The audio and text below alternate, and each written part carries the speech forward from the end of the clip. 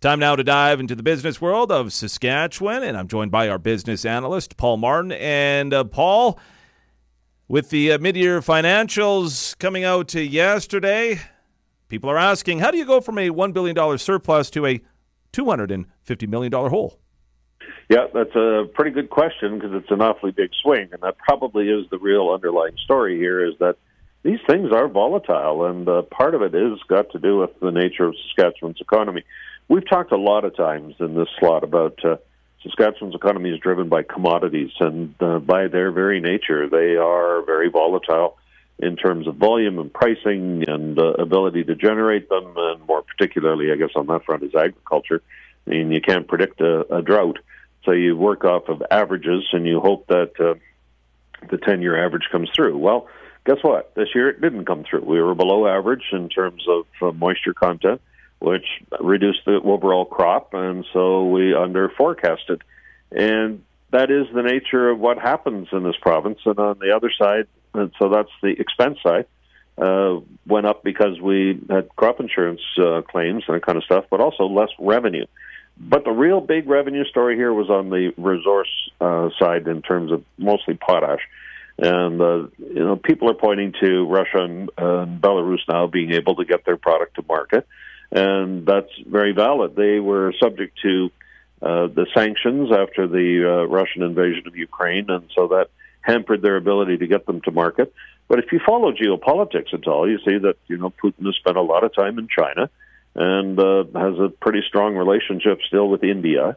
And so they're able now to get their product into those countries, first as a customer, but secondly as an intermediary. They can sell potash to China, who can then resell it to others that might, as a way of avoiding the sanctions. This is not unusual. We've actually been on the other side of that. You might remember when China said, well, we're not importing canola from two companies in Canada, and that was really aimed at us, wasn't it? Well, we still got that canola to market, but it went through the UAE, and there's no little label on every seed of canola that says made in Saskatchewan. It was just canola. And so we were able to circumvent the sanctions, and just as Russia and China, or Russia and Belarus are, using China and India as intermediaries. So, we're really getting back to some sort of a more stable kind of trading relationship where potash from Eastern Europe was about half the market, and potash from Western Canada was about half the market worldwide. And now we're getting back to that. We had a little bump for a couple of years when Russia was out of favor, but they figured a way around that. And, just as we figured a way around sanctions against us on canola, they figured a way around potash. So as a result, our revenues are down, and price of potash has softened because now the big, second big supplier is back in the market. And there you have it. And if you ask yourself the question, do we have a revenue problem or an expenditure problem? We probably have some of each.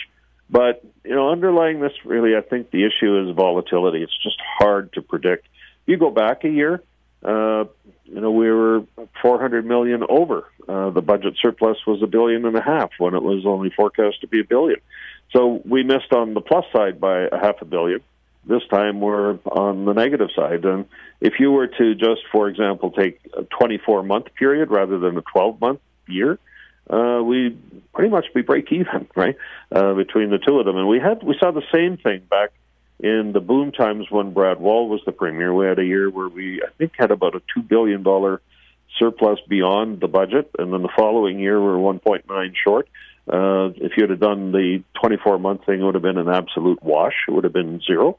But because we use fiscal years, not fiscal trends or decades, we end up with this volatility and these big changes. So did things fundamentally change? Yep. Potash isn't really as hot as it was before because our competitors back in the market. And the drought. Those are the two big players at this thing. He's our business analyst, Paul Martin. Paul, thanks so much for this, and we'll chat again soon.